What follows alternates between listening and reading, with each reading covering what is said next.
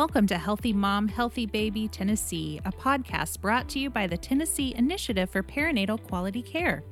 TIPQC exists to improve health outcomes for mothers and infants in Tennessee through our quality collaborative that will identify opportunities to optimize maternal and infant outcomes across our state and is funded under a grant contract with the state of Tennessee.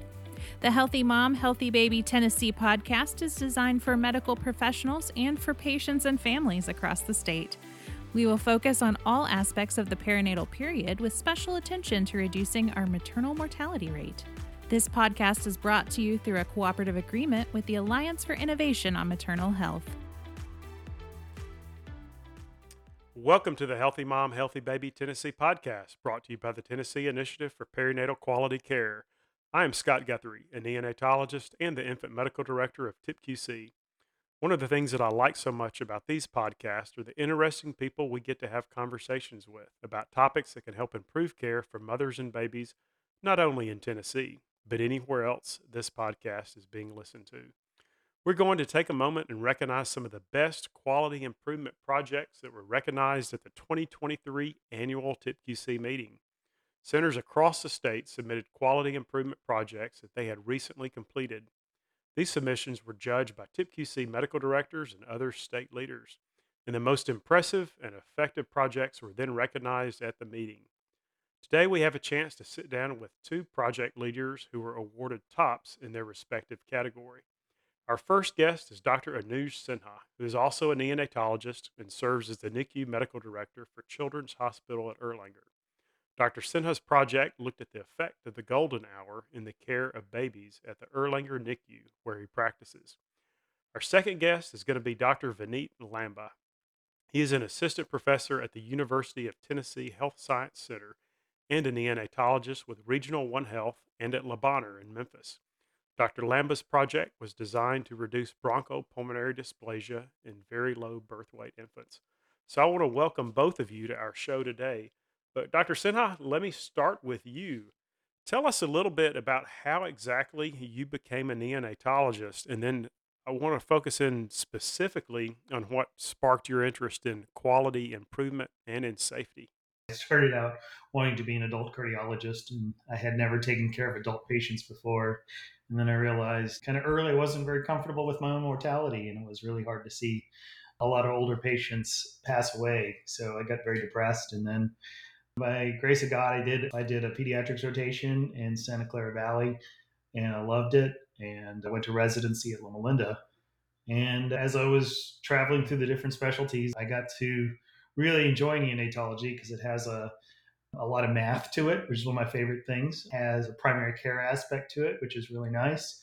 It's just a extremely interesting science. So that's kind of where I've been for the last 20 years or so. Yeah, so tell us how you get interested in quality improvement as well, and making sure that the stuff that we do for these little babies that you have described gets better and better every day.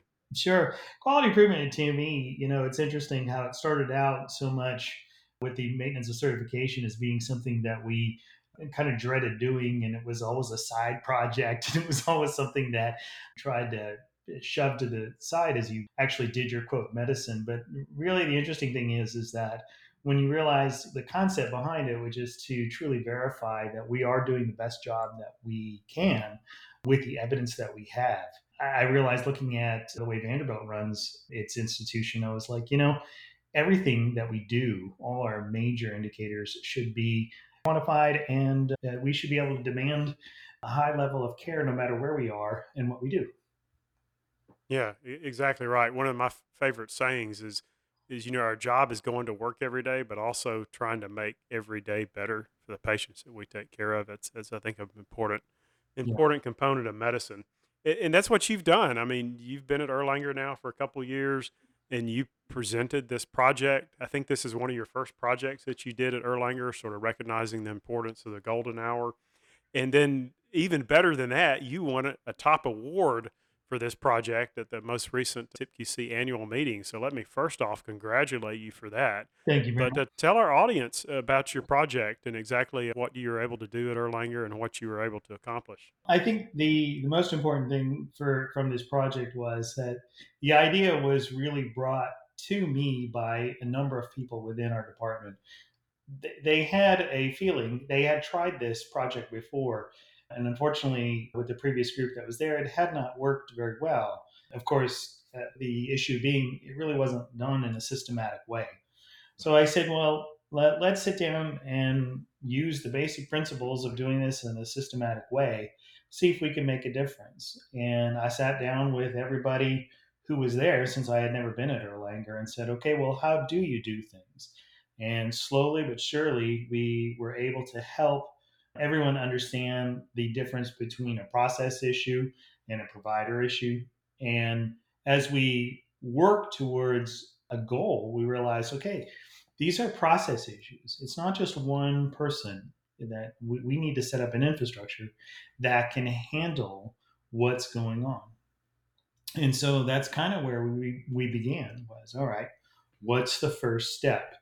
And it was, well, we don't really know how to keep track of the time. I said, okay, well, that's a simple process, right? All we need is a stopwatch. And they're like, no, people get scared when there's a stopwatch. I said, I didn't say everyone has to see the stopwatch. We just need somebody with a stopwatch, and that's it, who's just kind of keeping track, and so on and so forth. And so, as we started with this project, it was just one step at a time, moving towards specific goals. We broke it up into little epochs. First was how long does it take to get out of the delivery room? You want to stabilize the infant, and then you want to take them to the NICU. On average, it was somewhere around 45 minutes previously. Nobody really thought, okay, this is a big issue. What do you think we could do this in? And it said, well, I think we can do this in about 15 minutes. And I said, well, what would you like to do there? And so we made a list of things that we wanted to do. Do a head circumference, do a weight, put the CPAP on, intubate these babies, don't intubate these babies, bring them over on CPAP, and so on and so forth. And as we streamlined the process and standardized the management of these kids, that was the first step. We were able to get them from the delivery room to the NICU in under 10 minutes. Oh, that's fantastic. I love the Golden Hour project. I mean, that's been one of the first classic quality improvement projects that a lot of people turn to. It was one of the early TIPQC projects as well. And I love it so much that I think it's one of those things that every couple of years or so, we need to go back to it and look at our processes and look at what we're doing and make sure we're still meeting those standards. So for those hospitals that realize, hey, I've not looked at this in a while, and they've heard about your success and sort of what you've done, what advice would you give to them? What are some things that you learned that you could share with those hospitals who are wanting to improve upon their processes and how they do things? I think the first is that it's not easy. It is a process. There will be pitfalls. I love math, so I jumped to the math the first thing, and that was my first mistake. Was that's kind of the later step. What you really want to do is build confidence with your team and trust. And once you have a sense of trust and friendship with your team, I think the most important thing that we did with quality improvement is to help people understand that we are not here to blame anybody. It was unfortunately kind of ingrained in the past that if something didn't go right, it was somebody's fault. And that's not how quality improvement works. Quality improvement works by looking at the process and how you do something, and such that if I were to walk away from this situation and leave it, the process would still continue. It wouldn't matter so much even who's in charge. It would just continue to go. And that was a big thing that we were able to separate. Oh, it's not one person causing one problem which is preventing this. It's a series of things that we all do that are causing problems. And we said, okay, oh, okay, we can fix those. And slowly but surely, each time we went through and worked on this, we were able to remove any type of blaming that went on for Hmm. not for a lack of success. Yeah, I And love that. That's like changing culture, and yeah, that is so integral yep. to pulling off a project and making a project successful. We did actually. It was interesting. You're talking about changing culture. I was looking at, well, okay, how would I get this study published? Because so many people have already done the golden hour and done it successfully. And I said, we did actually run into a problem where some people felt that there was some bullying going on, some of the leadership in order to get a patient into the golden hour. And I thought, okay, well, I have a simple solution for that. I disbanded the committee. I completely disbanded the whole committee and I got rid of it. No more meetings, no more nothing.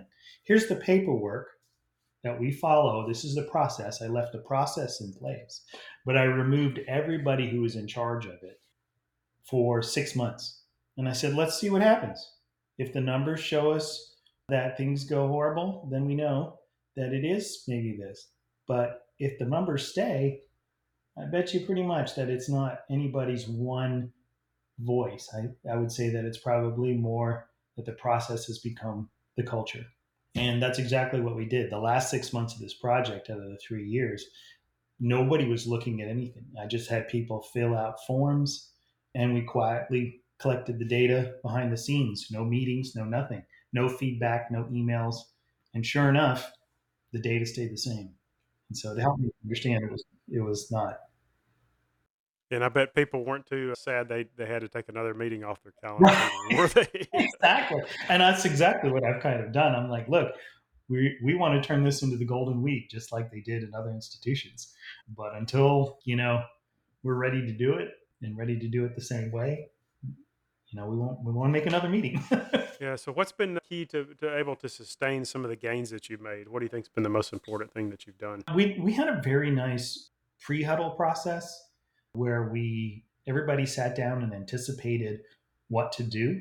In the analogy that one of the lead nurses, Rachel Castile, used was that like pit crew for Formula One race cars. And everything is synchronized and everybody has a job and everybody knows exactly what that job is. And they do that one job really. That's what we sat down in our pre-huddle and we said, okay, you're the so-and-so, the guy who's going to change their front right tire. And that's it. And when you assign that duty to them, it took a lot of stress off of them to say, okay, what do I need to do? It was, I know what I need to do. I need to change the lug nuts on the front right tire and put a new tire on, and that was it.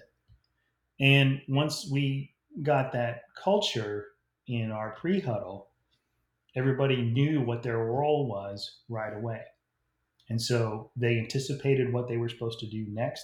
Nobody had to tell them to do anything. They knew where they were going, and we just let the process happen.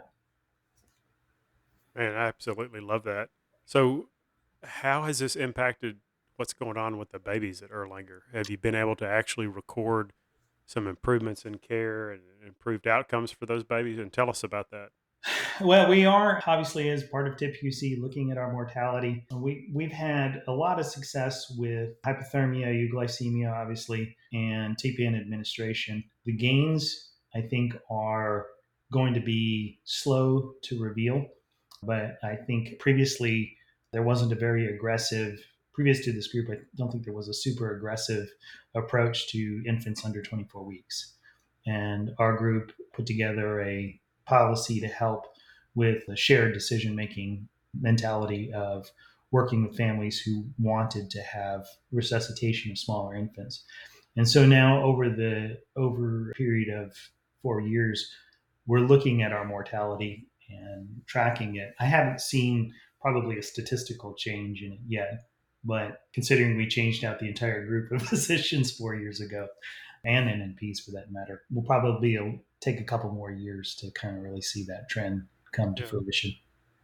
Man, well, congratulations on what you've been able to accomplish so far, and certainly look forward to working with you on more quality improvement projects. So, Dr. Sinha, I really appreciate you spending time with us today and certainly hearing about your project. And now let's talk with our other poster presenter, Dr. Vineet Lamba. Dr. Lamba, thanks for joining us today. Are you okay if I call you Vineet? Yeah, perfectly fine, Scott. So, hey, tell us a little bit more about yourself and how exactly did you become a neonatologist and what sparked your interest in quality improvement? Yeah, well, first of all, thank you for having me, Scott. So, I did my fellowship in neonatology at the University of South Florida in Tampa. And then after that, I've joined faculty here at UTHSC in Memphis since 2019. And my interest in patient quality and safety really started quite early in fellowship, where we worked on a really robust antimicrobial stewardship program using QI methodology as part of our scholarly activity during fellowship. And it was really quite satisfying to see how just simple things to standardize care, minimize variability, really have such a positive impact on patient outcomes. And that's something that I've continued since I've been here at Memphis. At Le Bonheur, we collaborate with the Children's Hospital Consortium and the BPD Collaborative to try to improve the care of our babies with severe BPD. And then at Regional 1, we work with the Vermont Oxford Network to improve our very low birth weight babies. So I work on a lot of different quality improvement areas, but really where my heart lies is trying to improve BPD care. Yeah, so man, I personally am so thankful you are in Tennessee now, and because you have done some fantastic quality improvement in your career so far, and specifically with the group over there at Memphis. And congratulations for winning one of those awards at the TIPQC annual meeting. And I want you to tell our audience a little bit about the project that you recently started at Regional One Health, and how you were able to improve bronchopulmonary dysplasia outcomes in very low birth weight infants. Yeah, thank you, Scott. So, we've been working on reducing our BPD, and we have very low birth weight babies at Regional One for the past couple of years, and it's still a in progress project. But decided to start focusing to work on this because over the past couple of years, like at probably many centers around the country, we've seen a steady increase in our BPD rates. For several years, we were doing fairly good with our BPD rates being consistently around 20% of all VLBW babies based on our one reports.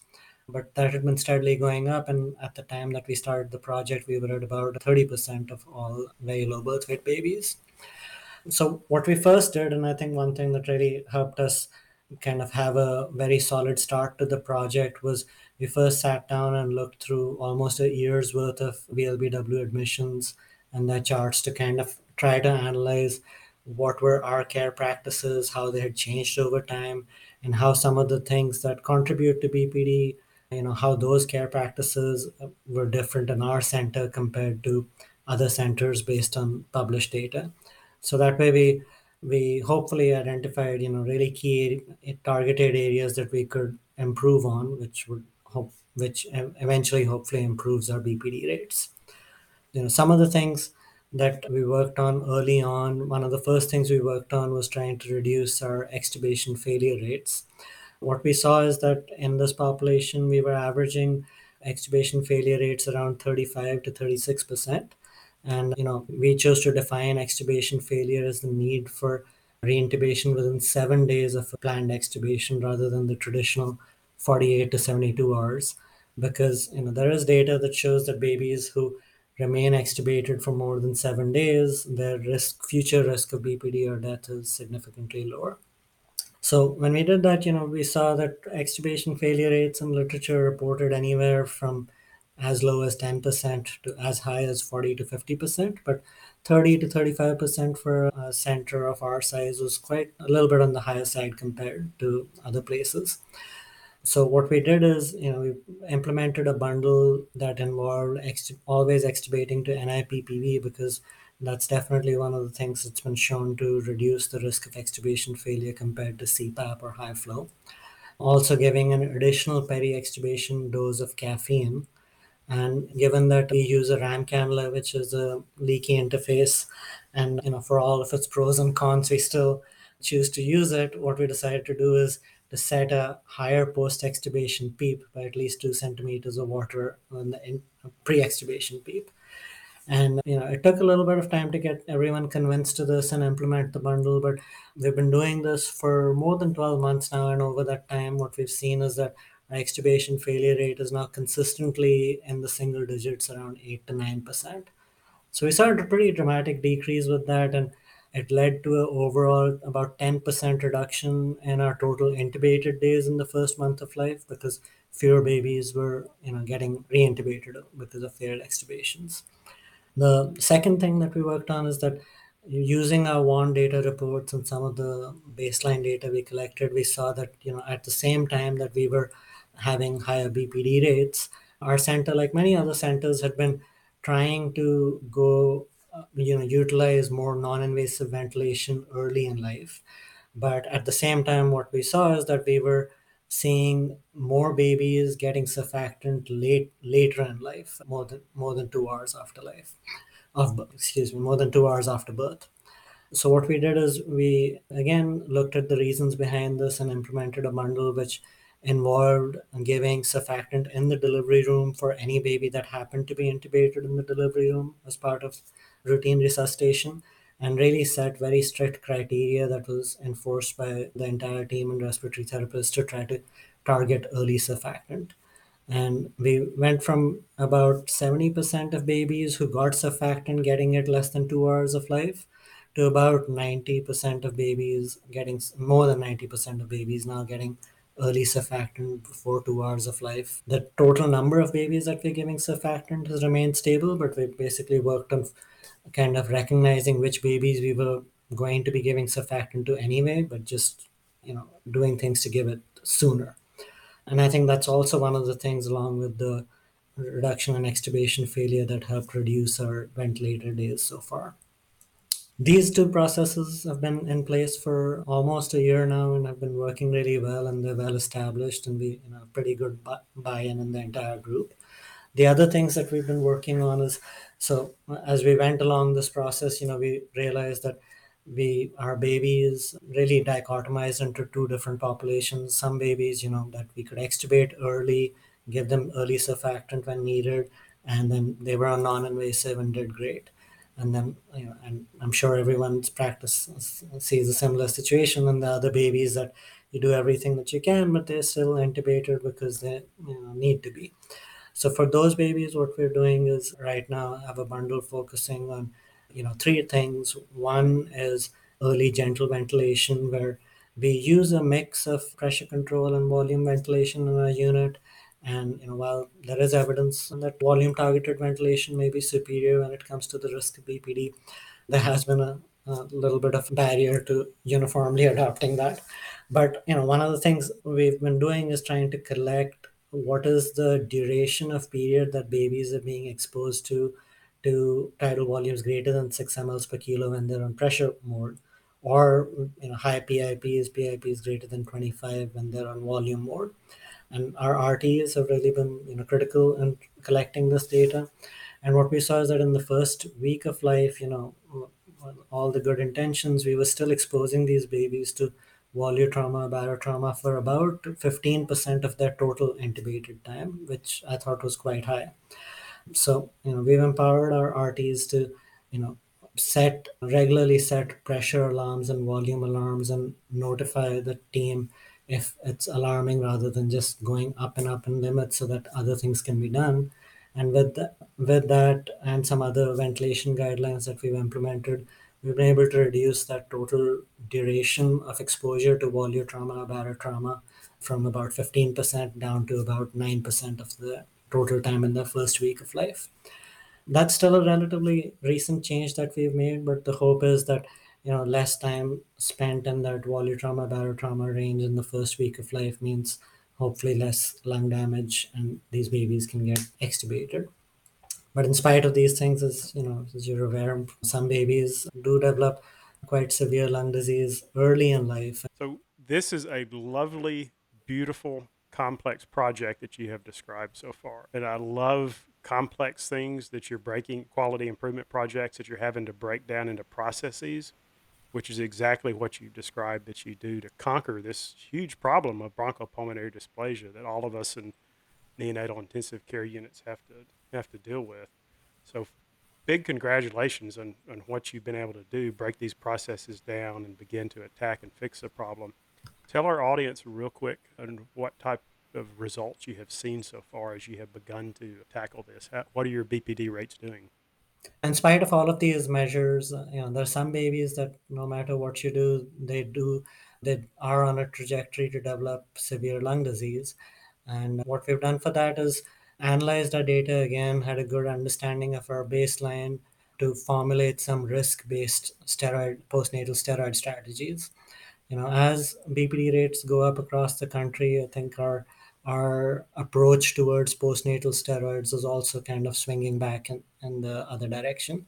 And the AAP revised their postnatal steroid policy last year in 2022 to reinforce that while there is risk of postnatal steroids, there probably is benefit in the high risk babies, and the key is really recognizing who are those high risk babies early on enough in life, because the most benefit of steroid is really between the first week of life to about 40 days of life or so. So what we did is, we went back and looked at what was our utilization rate of postnatal steroids, and then put all of those babies' information into the NICHD BPD risk calculator to see what was kind of the mean combined risk of moderate, severe, grade 2, grade 3 BPD and death. And what we saw is that on average, we were giving steroids to babies who had this combined risk at about 50%, but our mean age at which we were giving steroids was about 35 days. So now what we're doing is that, starting from right at birth, we're routinely assessing BPD risk using the NICHG tool. And for babies who remain intubated by 14 days of life, where there's no other thing that's holding them back from extubation, if their combined risk is more than 50%, which is what has been our historic point at which we were using steroids, we elect to give steroids earlier on in life, of course, after discussion with family.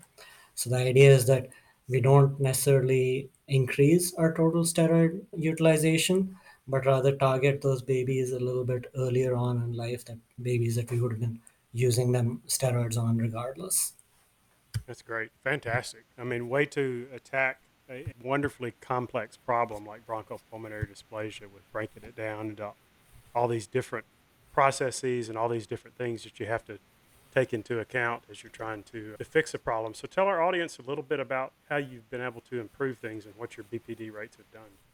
That's one of the things I love about quality improvement, and particularly such a complex thing like BPD. There is no one single cause and there is no one single treatment. So since we started doing this, we've seen an improvement in our total intubated days. We've had a reduction by about 10%. But BPD is a multifactorial disease, and I expect it's going to take some time before we start seeing a downshift in our BPD rates. What we have already started seeing is that we've started seeing a shift in the grades of BPD, where we are now seeing more mild and moderate and less severe BPD. But there hasn't been a consistent shift in our overall rates of BPD quite as yet.